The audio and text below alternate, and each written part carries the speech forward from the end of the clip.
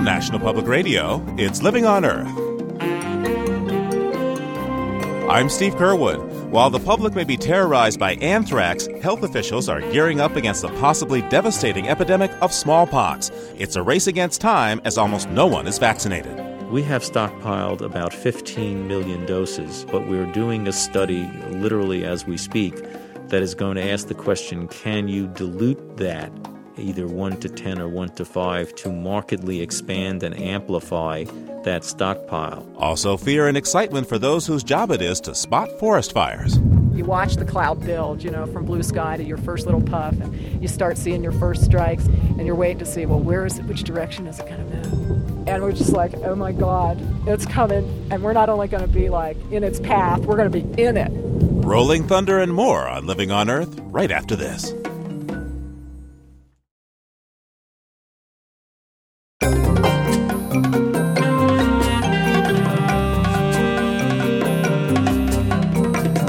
This is Living on Earth. I'm Steve Curwood. The federal government is taking the first steps to protect every American against the smallpox virus. The move comes in the wake of a growing number of people being exposed to anthrax spores through acts of suspected bioterrorism. But while anthrax can't be passed from one human to another, smallpox is highly contagious and often deadly. Right now, there are only 15 million doses of smallpox vaccine to protect nearly 300 million Americans.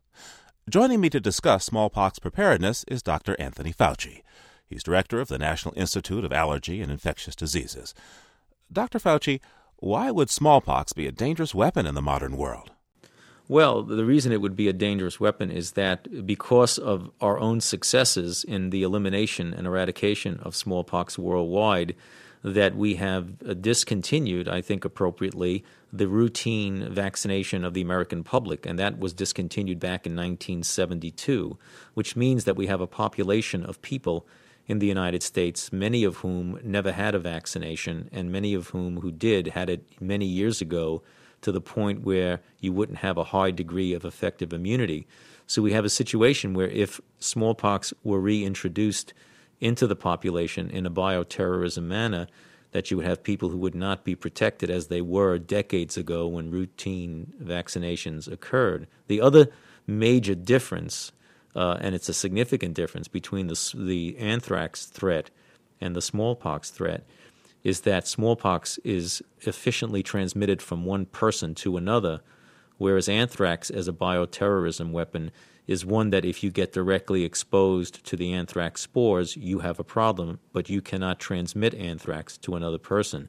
So you can amplify the effect of a bioterrorism incident if you have a microbe, in this case a virus, smallpox, that can be transmitted readily from one person to another. Can you describe what happens when someone contracts smallpox?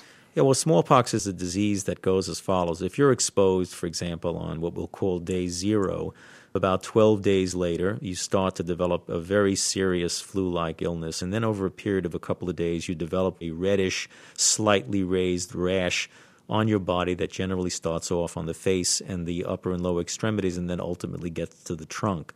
Within a period of a few days, that rash evolves into papules and then pustules, and you get the classical large pustules that you see in individuals who you have pictures of who have smallpox. And then over a period of a couple of weeks, those pustules then start to scab. The scab ultimately falls off. If the patient survives, there are very disfiguring pockmarks that are left throughout the skin where those pustules were. About 30% of individuals in some epidemics would die from smallpox, and the rest might have some serious residual complications. So how many doses of smallpox vaccine does the U.S. have stockpiled today?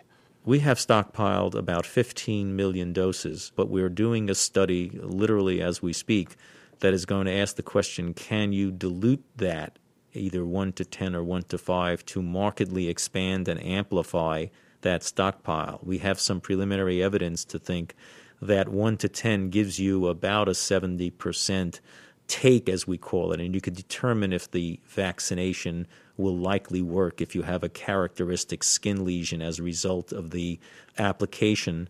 We're doing a larger study now to look at 1 to 10 versus 1 to 5. So let's assume that a 1 to 5 dilution actually is effective in giving you a high rate of take, then right away you can amplify the stores that you have of smallpox vaccine from 15 million to 75 or more million. So that's a very good start, and that can be done relatively quickly. Simultaneous with that, there's a dramatic scaling up of the production of a second generation of smallpox vaccine. How will you use this vaccine when it's developed? It would be kept in reserve because you don't want to vaccinate people unless you actually have the reappearance of smallpox in society, because these vaccines have a degree of toxicity. You'd want to have it in reserve just in case something happened.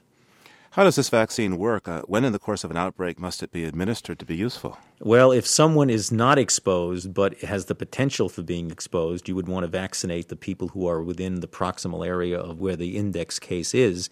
There is evidence to show that even if someone does directly get exposed and infected, that you have about a 4-day period in which, when you vaccinate the person, even after they have become exposed, that you can ward off the evolution of disease. I understand there's some concern that the former Soviet Union had genetically engineered a new variety of smallpox. How well might the vaccine we currently have work against this genetically engineered strain, if it exists? I don't know about the Soviet Union's genetic manipulations, but one cannot say necessarily that if you genetically manipulate it, that the body's immune response would not be able to still protect you against the smallpox disease. In the absence of vaccine, Doctor, what are some of the other defenses the medical establishment has against smallpox? Well, there aren't very many, except good care of people who go through this rather terrible illness. There are some experimental antiviral drugs that we are looking at right now that have shown promising results in an animal model. The name of the antiviral that we're looking at, and there are others in the pipeline, is an antiviral called Cidofovir, which is originally developed for a different type of virus, mostly seen in HIV-infected individuals. By the way, what role should vaccines play, if any, in the current concerns about anthrax? Well, again, since there is not a lot of vaccine available at this particular moment, and since the anthrax thus far has shown to be quite sensitive and being able to be controlled by the appropriate and expeditious application of antimicrobial therapy, vaccine does not play nearly the same role that it would play, for example, in a disease like smallpox. So although we are working, and this is more of an intermediate long-range affair, to have vaccine that's less toxic than the current one, easier to make and easier to induce immunity, so that we could have stockpiles of very, very large amounts of vaccine if we ultimately need it. But we do have that stopgap measure of antibiotics, which seem in this current terrible situation we're in of bioterrorism, seems to be curtailing the evolution of disease rather rapidly, so that the bioterrorism that's occurring now is very heavy on the terror component and moderate and light in the big picture of things on the medical implications of it. Meaning that there are not a large number of people being affected. Oh, well, right. I mean, people are being exposed, but there's a very small number of people, relatively speaking, who actually have gotten infected. Dr. Anthony Fauci is director of the National Institute of Allergy and Infectious Diseases at the NIH. Thanks for sparing a moment to talk with us today, Dr. Fauci. You're quite welcome.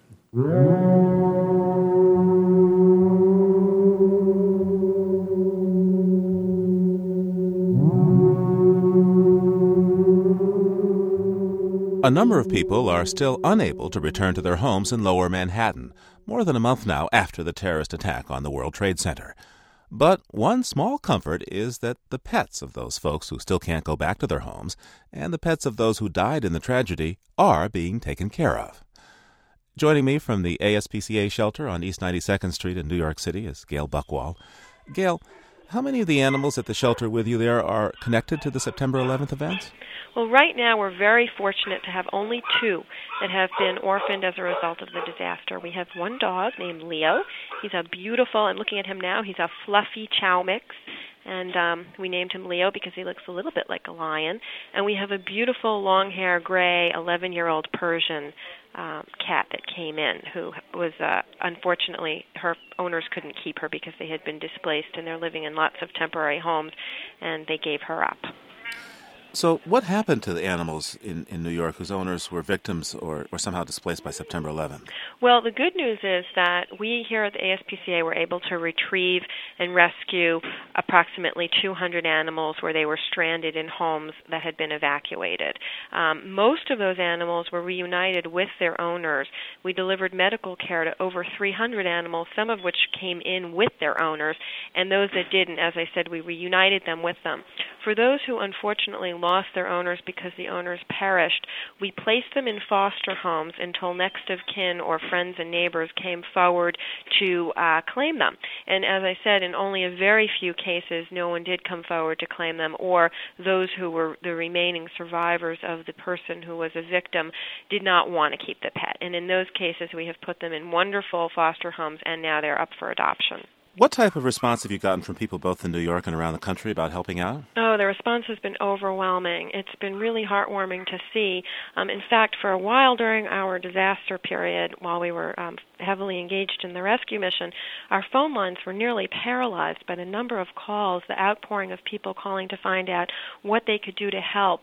We also received calls from people as far away as the Midwest and California asking for the West Coast and the Midwest, asking if they could foster an animal or adopt an animal, and they were willing to fly into New York and take an orphan from the World Trade Center area.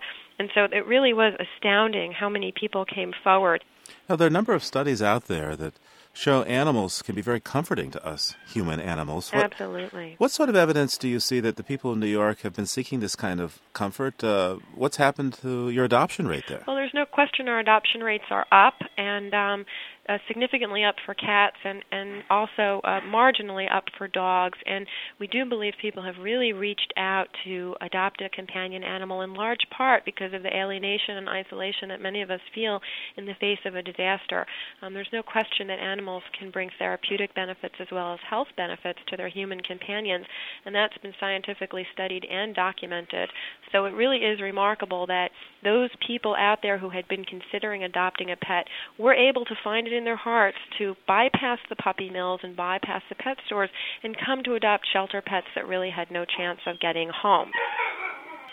Gail Buchwald is director of ASPCA Cares in New York City. Thanks for speaking with us, Gail. You're very welcome.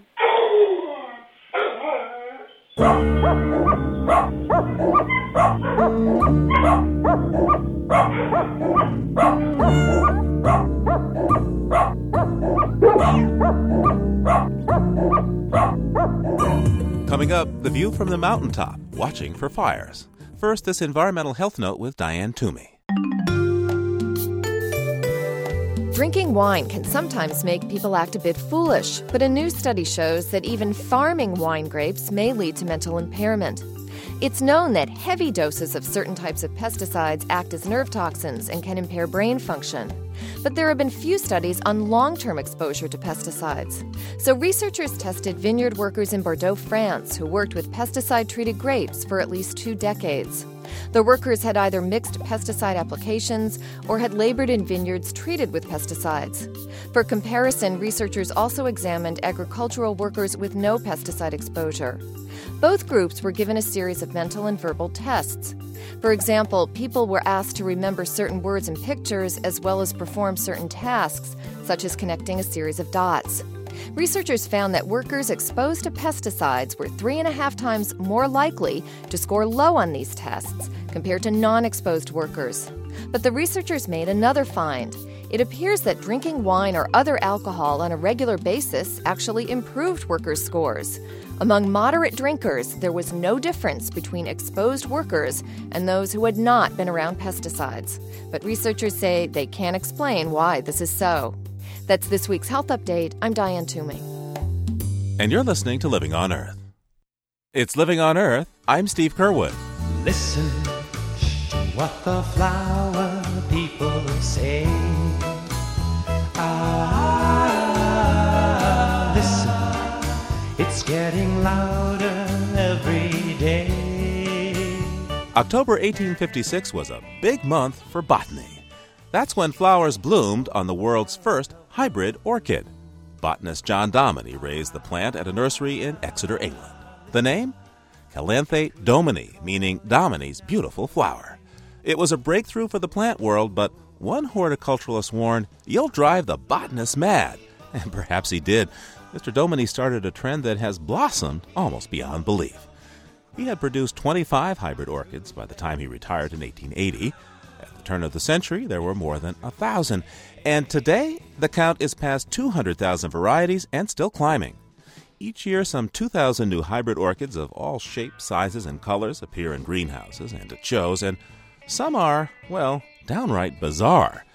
Consider the recent work of a genetic engineer in Singapore. Adding bioluminescent DNA from a firefly to an orchid produced a hybrid that actually glows in the dark. And that's this week's Living on Earth Almanac. Listen to what the flower people say. Listen, it's getting truer every day.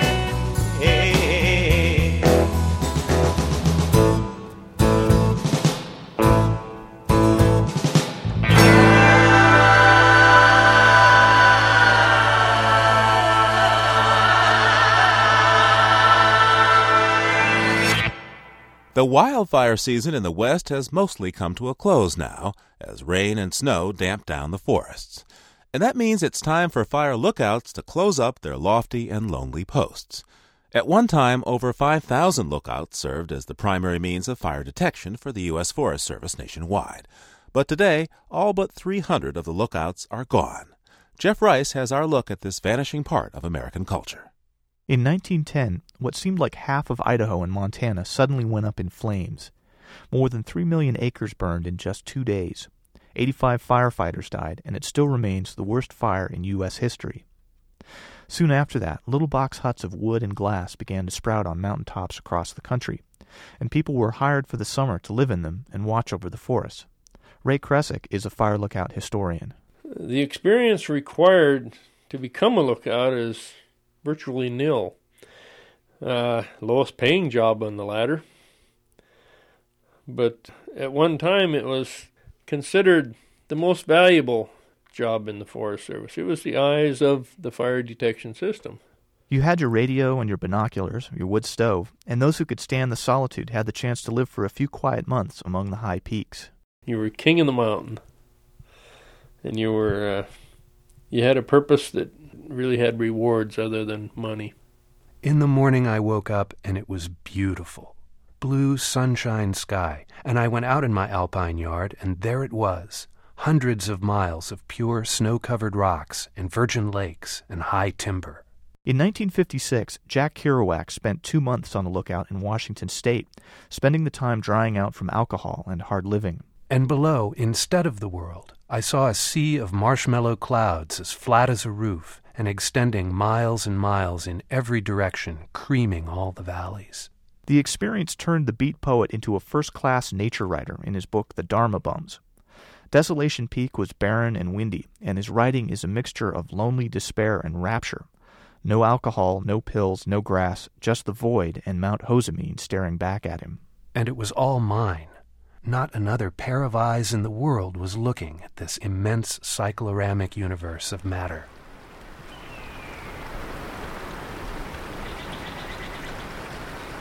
Gradually, lookouts across the country, including Kerouac's, have been phased out, replaced by technology like satellites and spotter planes.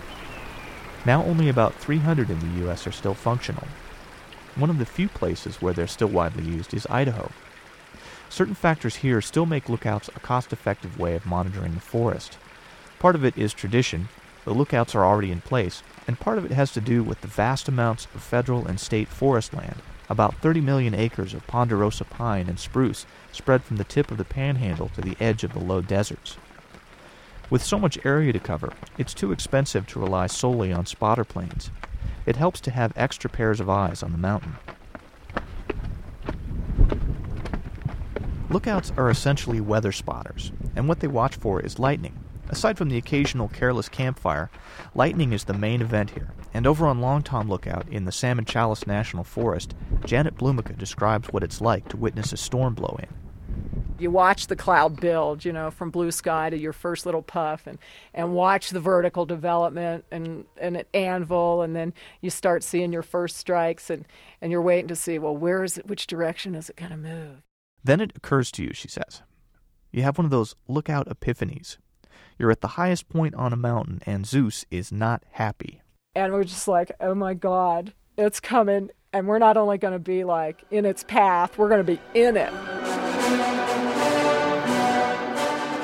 And it was like being in a room with like a bunch of strobe lights, just the flashy blue, consistent light.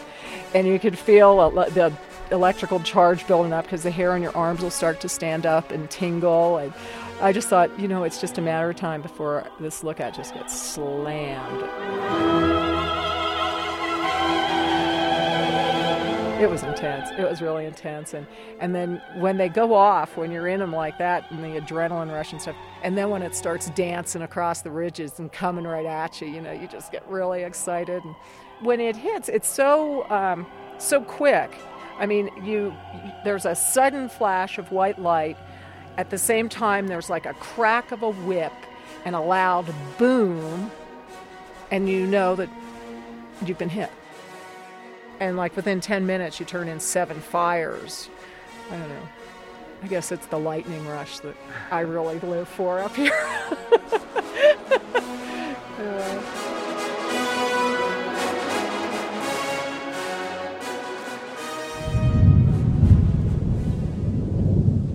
If you ever got stuck on a mountaintop during a storm, you could stop by Howard Chris Lookout on the Boise National Forest.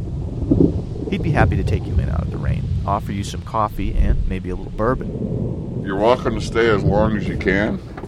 Let's just be comfortable and talk. Howard scans the view from 8,000-foot Jackson Peak. He's a tall man in his 50s with generous shocks of tousled gray hair, and he's in constant motion, circling the catwalk around the lookout, 15 feet off the ground, watching for phantom fires. I've always thought what I liked about it and kind of what got me addicted to it was the fact that you spend anywhere from 12 to 16 hours a day walking around, just letting thoughts run through your head. I mean, was it Nietzsche who said that the only thoughts that man ever came up with that were worth anything were done while he's walking? The job understandably attracts a more philosophical type of person, particularly those who don't mind making $11 or $12 an hour plus overtime. Chris says he's held a lot of jobs, among them college professor, documentary filmmaker, and cemetery plot salesman. And for the past 9 years, he's worked in the summer as a fire lookout. It's a good way to spend 3 or 4 months out of the year. It's an addiction. It gets in your blood and it's hard to get out. Inside his one-room lookout, a square box that's mostly windows, Chris prepares a meal of ramen noodles on a hot plate, patiently waiting for the water to boil at the high altitude. Boils when it boils. His faithful companion lounges on the bunk in the corner. That's the cat, Spaz. Way to go, Spaz. I spent 3 days on a lookout without a cat, and that's the only time I swore I'd ever do it. I'd never do it again. The chipmunks were carrying stuff out as fast as I carried it in, so he keeps them at bay.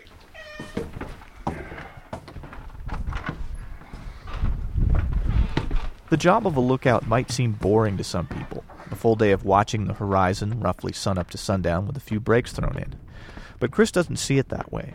He came up here thinking he could use the time to write, but became captivated by the job. My first thought was, you come up here and you can get a book written. Well, truth of the matter is, while the sun's up, that landscape is changing, and the moment it's hard to concentrate on something else, because the moment you're concentrating on something else, it's like closing your eyes. You know what I mean? And you're up here because of your eyes, really. 5-1 Jackson Peak. Jackson Peak, Loman, Channel 1, KDL 766. Jackson Clay. There's a lot of people down there that don't think lookouts have anything to do until there's a fire come up. But how do you find it? You're just like looking for a needle in a haystack to keep telling yourself, it's there, you just haven't found it yet. Lightning 152, smoke dispersal, When he does see a fire, he uses a device that hasn't changed much since the 30s. It's a telescope that sits at the center of the room like the navigational equipment on a seagoing ship. By knowing the location of 2 fixed points, you can use it to figure out exactly where the fire is and call in its location. But actually spotting the fires in the first place is the real trick. In the same way that maybe a native Alaskan understands the subtleties of snow and ice, fire lookouts know fire. For instance, lightning fires don't always burn hot. They tend to smolder. So for Christ, fires are like ghosts hiding in the underbrush. So we can stay there for a week, 2 weeks, and just kind of creep around. And it may come up once, but then when that brush burns and the fire continues on its way, if the fuels aren't there to keep it real hot, it's gone. It doesn't seem to exist because you can't see it. Transport winds west 20 miles per hour. Break. This type of fire behavior, its phantom-like creeping around on the forest floor, is one of the reasons some people still swear by lookouts. Fires like these are nearly impossible to catch from aerial spotter planes. Air patrols that are put up by the Forest Service, sometimes every day, sometimes twice a day. They still only pass over any given area for an instant. Lookout historian Ray Kresick. And if a lightning strike is smoldering, the odds are great that it's not going to be smoking enough to see when that plane goes over. Kresick will go as far as to say that reopening more lookouts could save lives. Catching the fires early before they become big conflagrations like the blow-up that killed 4 firefighters this past summer in Washington State. At one time, there had been a manned lookout just a few miles away. The fire would have been seen sooner had the lookout just 2.5 miles away been in service. There's no doubt in the world it would have been seen before it became 5 acres. It was 5 acres before it was reported. In fact, some lookouts are being remanned. Numbers fluctuate, but about 70 are still in operation in Idaho. Many are being preserved for their historical value, and in some cases you can rent lookouts as a vacation spot. It's a rethinking of attitudes prevalent in past years when many lookouts were seen as eyesores that were no longer useful. Some were even burned down to clear away any signs that they had ever stood. Whatever the future holds, the opportunity to work a lookout still exists, and as long as that's the case, people like Howard Christ will keep coming back. I keep telling myself every year is going to be the last, and there have been years that I haven't been able to do it. And every time I see a lightning storm, I start kicking myself and saying, why aren't you on top of the mountain? You belong. For Living on Earth, I'm Jeff Rice in Boise, Idaho.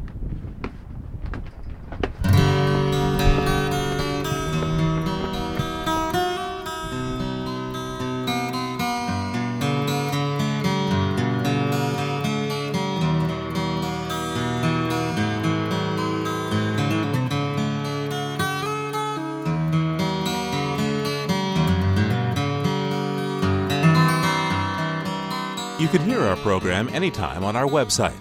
The address is www.loe.org. That's www.loe.org. And while you're online, send your comments to us at letters@loe.org. Once again, letters@loe.org.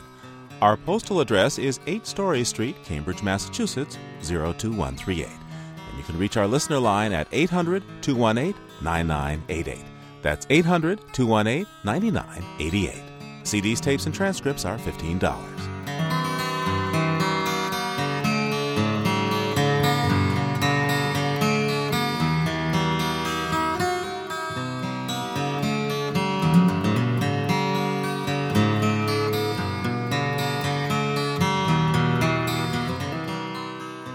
You're listening to NPR's Living on Earth.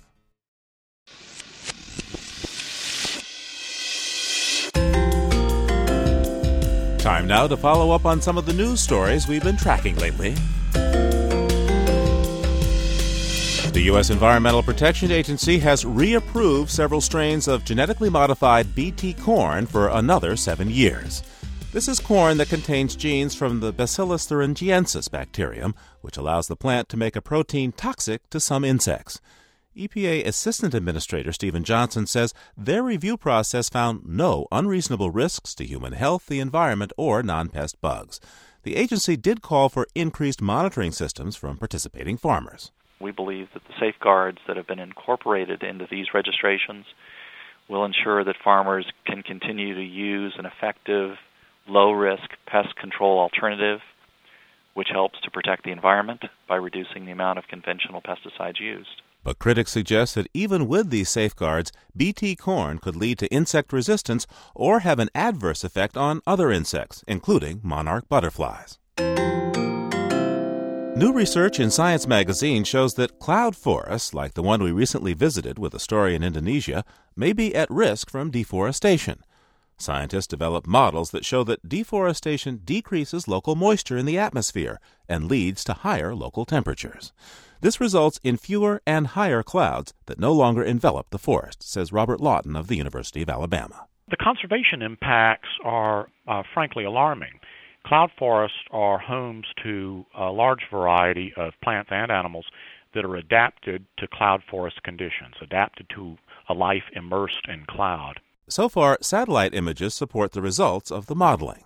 Researchers are now planning to conduct field tests to see just how accurate the models are and what changes might be necessary on the ground to remedy the situation. The National Academy of Sciences recently released a report about the safety of storing coal waste slurry. Last year, an impoundment basin burst in Kentucky, emptying millions of gallons of coal waste into nearby streams and rivers. Representative Nick Ray Hall from West Virginia is one of the politicians who requested the study. He wants the Office of Surface Mining, as well as the Mine Health and Safety Administration, to implement the report's recommendations. Chief among them is that while the regulatory authorities have been guarding the front gate, the integrity of the dam itself, very little attention has been given to securing the back door, the impoundment basin. Representative Ray Hall says he plans to press for congressional oversight to ensure that those offices carry out the necessary improvements. And that's this week's follow-up on the news from Living on Earth.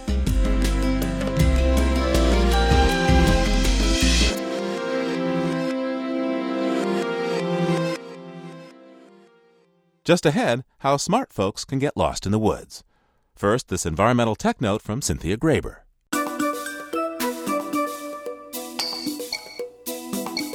The city of San Diego is in the process of making its garbage trucks less polluting. By converting these engines to run in part on liquefied natural gas, the city is reducing the pollution output from each truck by the equivalent of 20 SUVs. Liquefied natural gas is composed mostly of methane and is extracted from locations around the country.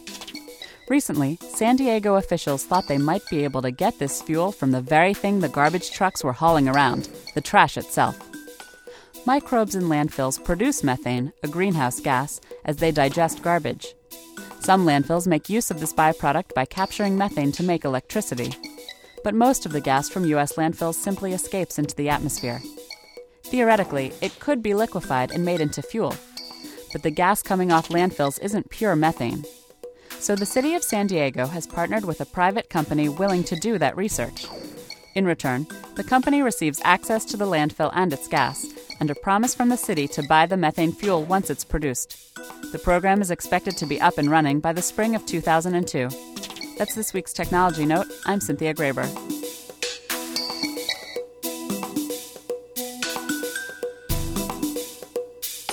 And you're listening to Living on Earth. It's Living on Earth. I'm Steve Curwood. The anthrax scare turned Capitol Hill into Capitol Chill when Senate Democratic Majority Leader Tom Daschle's office received a letter containing a potent strain of the bacteria. With dozens of office workers testing positive for exposure, the work of Congress has been stalled. Lawmakers had been trying to get back to some of the business that was pushed aside after September 11th. For example, the Senate Energy Committee was starting to draft an energy bill. Then Senator Daschle told them to stop. Living on Earth's Anna Solomon Greenbaum joins me now from Washington. Hi, Anna. Hi, Steve.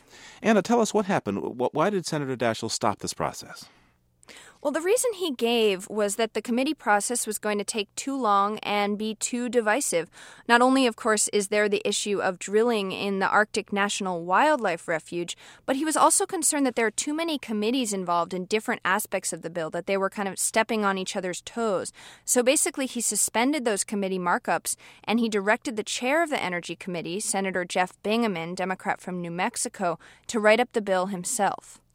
How do the Republicans on the Energy Committee respond to this? I mean, there are senators like Frank Murkowski from Alaska, Larry Craig of Idaho, who are some of the most vocal proponents of drilling in ANWR.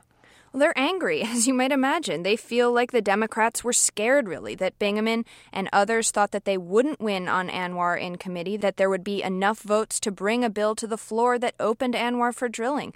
So the Republicans feel like they're being shut out of a fair process. Here's Senator Craig, who you mentioned. He's speaking here at a news conference. Arguing that they may create it in their own image behind the closed doors of the Daschle office is not a way to craft a good public policy. I read that in only one way. This is an issue that the Democrat leadership of the Senate wants to duck for now. This is an issue that cannot be ducked. Steve, one interesting point here, the Energy Secretary, Spencer Abraham, was also at this news conference representing the administration, and he was there mostly to bolster the Republicans and put some pressure on Democrats to get this bill moving faster. But it's worth noting the administration's been totally silent on Senator Daschle's decision to bypass the committee process. And am I right, Anna, didn't Senator Daschle make some kind of offer to Republicans if they would withdraw on the issue of drilling in the Arctic National Wildlife Refuge? That's right. Senator Daschle came out with what he's calling a compromise proposal to drilling in ANWR. He's pushing another source of energy. It's also from Alaska, and it's the construction of an Arctic natural gas pipeline. Here's Senator Daschle. We are now, believe it or not, injecting natural gas back into the ground in Alaska. That natural gas could play a vital role in answering some of our energy needs in this country.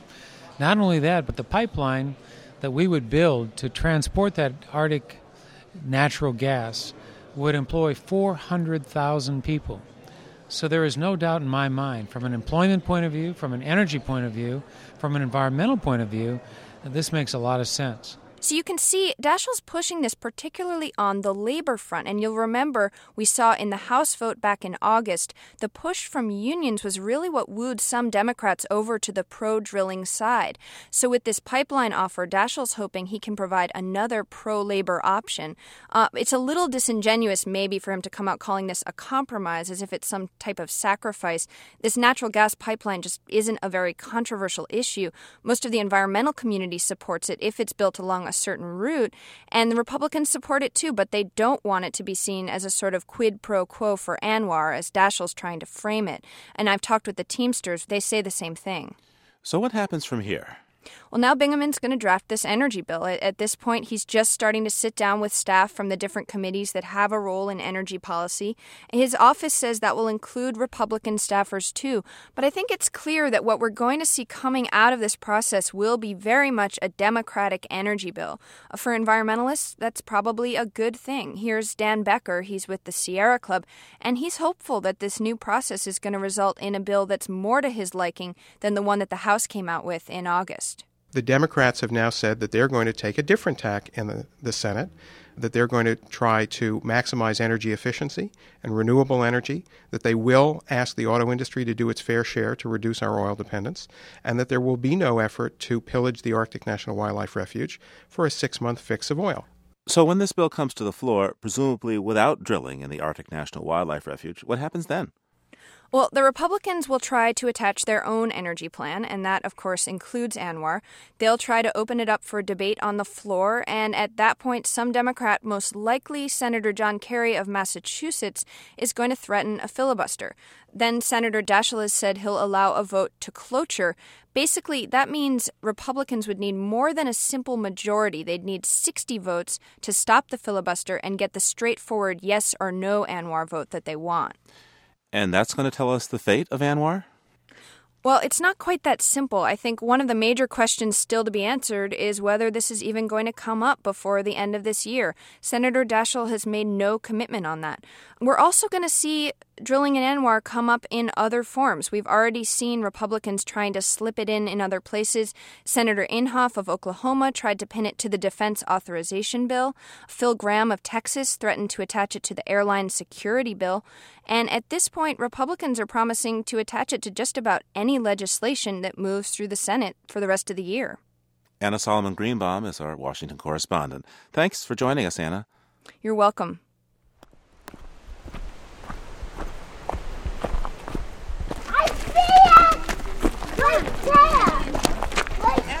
It's a crisp fall day in the White Mountains of New Hampshire, where I'm out hiking in the wilderness. I'm here to see how someone could get lost for days, especially since the trail markings here are obvious. Find those trees and you can say, oh, look, there's a yellow one. I need to stay by the yellow one. But over Labor Day weekend, these woods were the focus of a major search for one of the best-known voices and faces of New England. His name, Ted O'Brien. Good morning, I'm Ted O'Brien, sitting in for Bob Oakes. Coming up this hour on Morning Edition, These days, Ted O'Brien announces for NPR member station WBUR in Boston, after a lengthy career as an evening TV news anchor and commercial talk show host. And on the Sunday before Labor Day, he set out for what he thought would be a day hike. He left behind his trail map on the kitchen table so his wife Susan would know where to pick him up. And what would make matters worse, that map's advice said the Attitash Trail would take 6 hours to traverse. But better mountain guides suggest the trail takes twice as long, and warn that it has a dangerous section in the middle where the markings disappear. Ted O'Brien says he wants to tell his story so others won't make the same mistakes. So what did you have with you? I had 2 peanut butter sandwiches, 2 bottles of water, 4 cheese sticks. Was wearing a sweatshirt and a heavy short-sleeve shirt under that, and then a heavy T-shirt. These blue jeans, a pair of Fila sandals with thick socks, and a tote bag. I started at about 8:30. I saw an elderly man on the trail who was wearing shorts and a tank top, and I chuckled to myself that I was certainly better prepared for this hike than he was, although I'm sure I wasn't going farther. And I said, well, good luck, and kind of moved on past, and that was the last person I saw for 50 hours. Take us through now that day. You pest this guy, and then you keep hiking. What happens next? Well, I went along for what I thought was a good 7 miles. And I went to look for the next leg of the trail, and I could not find it. And I decided to backtrack. And the shadows grew long, and the trail was pretty sketchy anyway.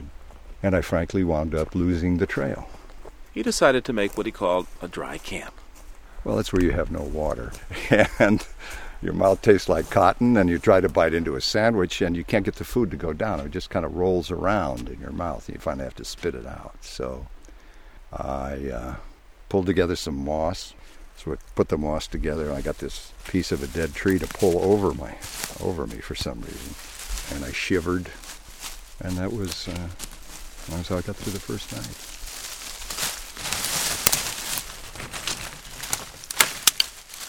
Susan O'Brien had gone looking for her husband at the spot he was supposed to meet her. By nightfall, she'd called the authorities. They told her they'd begin searching in the morning if he didn't show up. It's the most helpless feeling in the world. When you have a loved one lost, you just hammer it out hour by hour. And through that first night, I got up every time I heard a noise because I'd convinced myself that he was probably late. I think part of your mind splits off and you try to put the panic or whatever it is over to one side, and then, the mind is a strange thing, and then you create a scenario to live with it. At some point, I said, well, if this is where it's supposed to end, then all right. My father died at 59. If I got myself into this, and it's supposed to be it. But if there's something for me to do, then let me come through. And at that point, it was as if some powerful but unseen force that was benevolent passed between the mountain and the moon. And at that point, I relaxed. And the next thing I knew, it was morning. And I had slept for about 6 to 7 hours. And I got up and headed up over the hill for the road that I knew was there, and there was just more wilderness. That was a daunting moment. By now, the media had gotten wind of the missing anchorman. The search for Ted O'Brien, the WBUR news anchor missing in the White Mountains of New Hampshire, resumes this hour. They found no sign whatsoever of Ted last night. The dogs were out, and they came up with absolutely nothing. The state dispatched search parties led by Lieutenant Rick Estes. He's a 29-year veteran of the New Hampshire Fish and Game Department. Ted O'Brien may be famous, but for Lieutenant Estes, it was just another fairly routine case, brought on by the all-too-frequent failure to prepare. You have to have the things that if it should go bad, that you can make a stand, okay? You have to have matches, compass, map, plan on you've got to be out overnight. Do the what if. If I get up there and I twist an ankle, What's going to survive me? Do I need a tent? Do I need a signaling device? I suppose it's some folks may think that's a little pessimistic. Believe me, if you get out there and you needed those things, you wouldn't determine them to be pessimistic at that point. So what did Ted do right? I think he kept his head, certainly. At no time were we ever told anything but that he'll keep moving, because he'll put his chin out and just keep going. That's a good thing. I mean, if somebody just flat gives up, then they're probably going to die.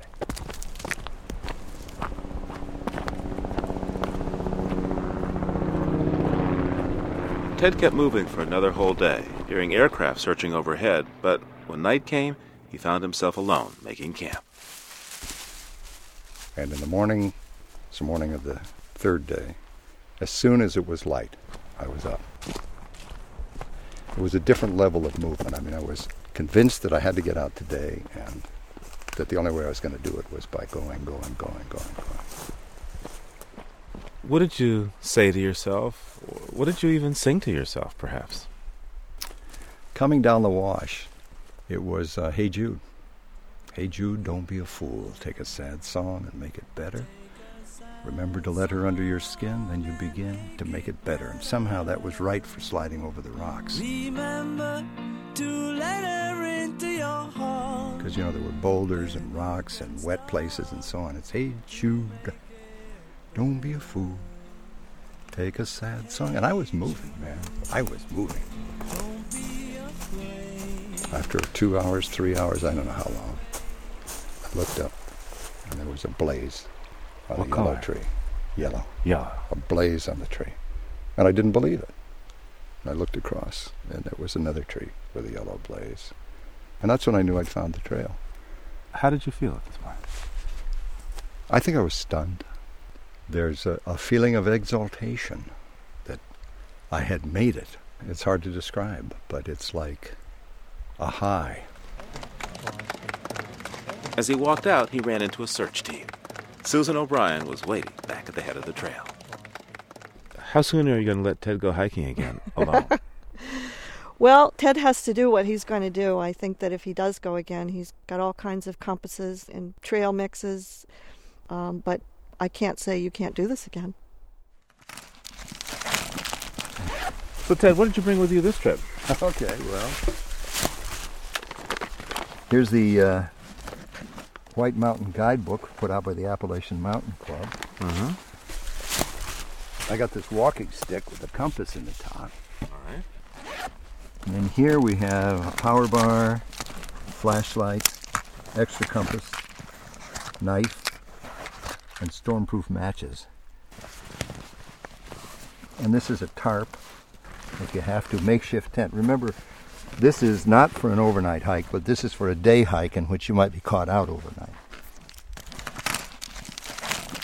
And then we have... Certainly in my talks and with him since, that he has a renewed idea of what it is to be in the wilderness. Lieutenant Rick Estes. Unfortunately, when you get together with Mother Nature, she has no compulsion about it and she has no conscience about it. And if you mess up, you suffer the consequences. You got a cold compress for that, you got an ace bandage to help, and some tape to hold it tight.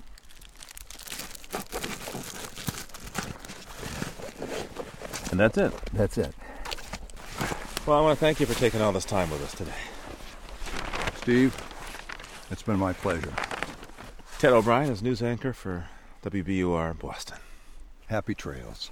Let's go.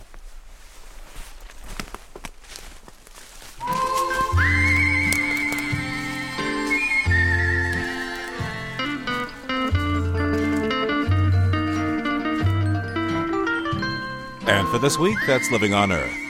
Our feature on the lost and found Ted O'Brien was produced by Jennifer Chu and recorded by Dennis Foley.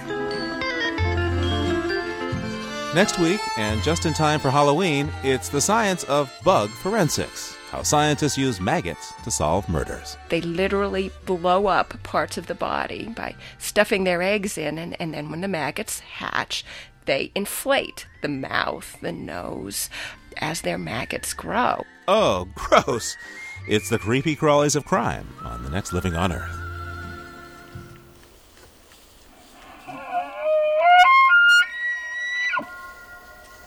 We leave you this week with music from a dueling duo.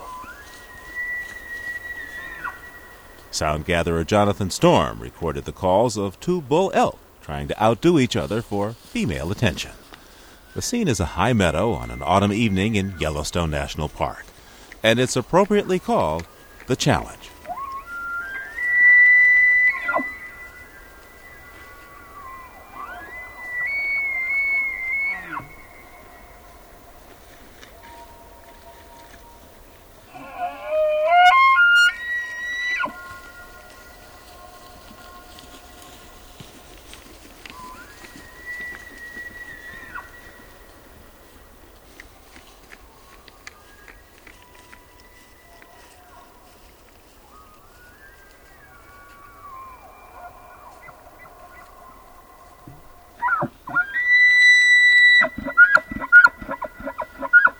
Living on Earth is produced by the World Media Foundation in cooperation with Harvard University.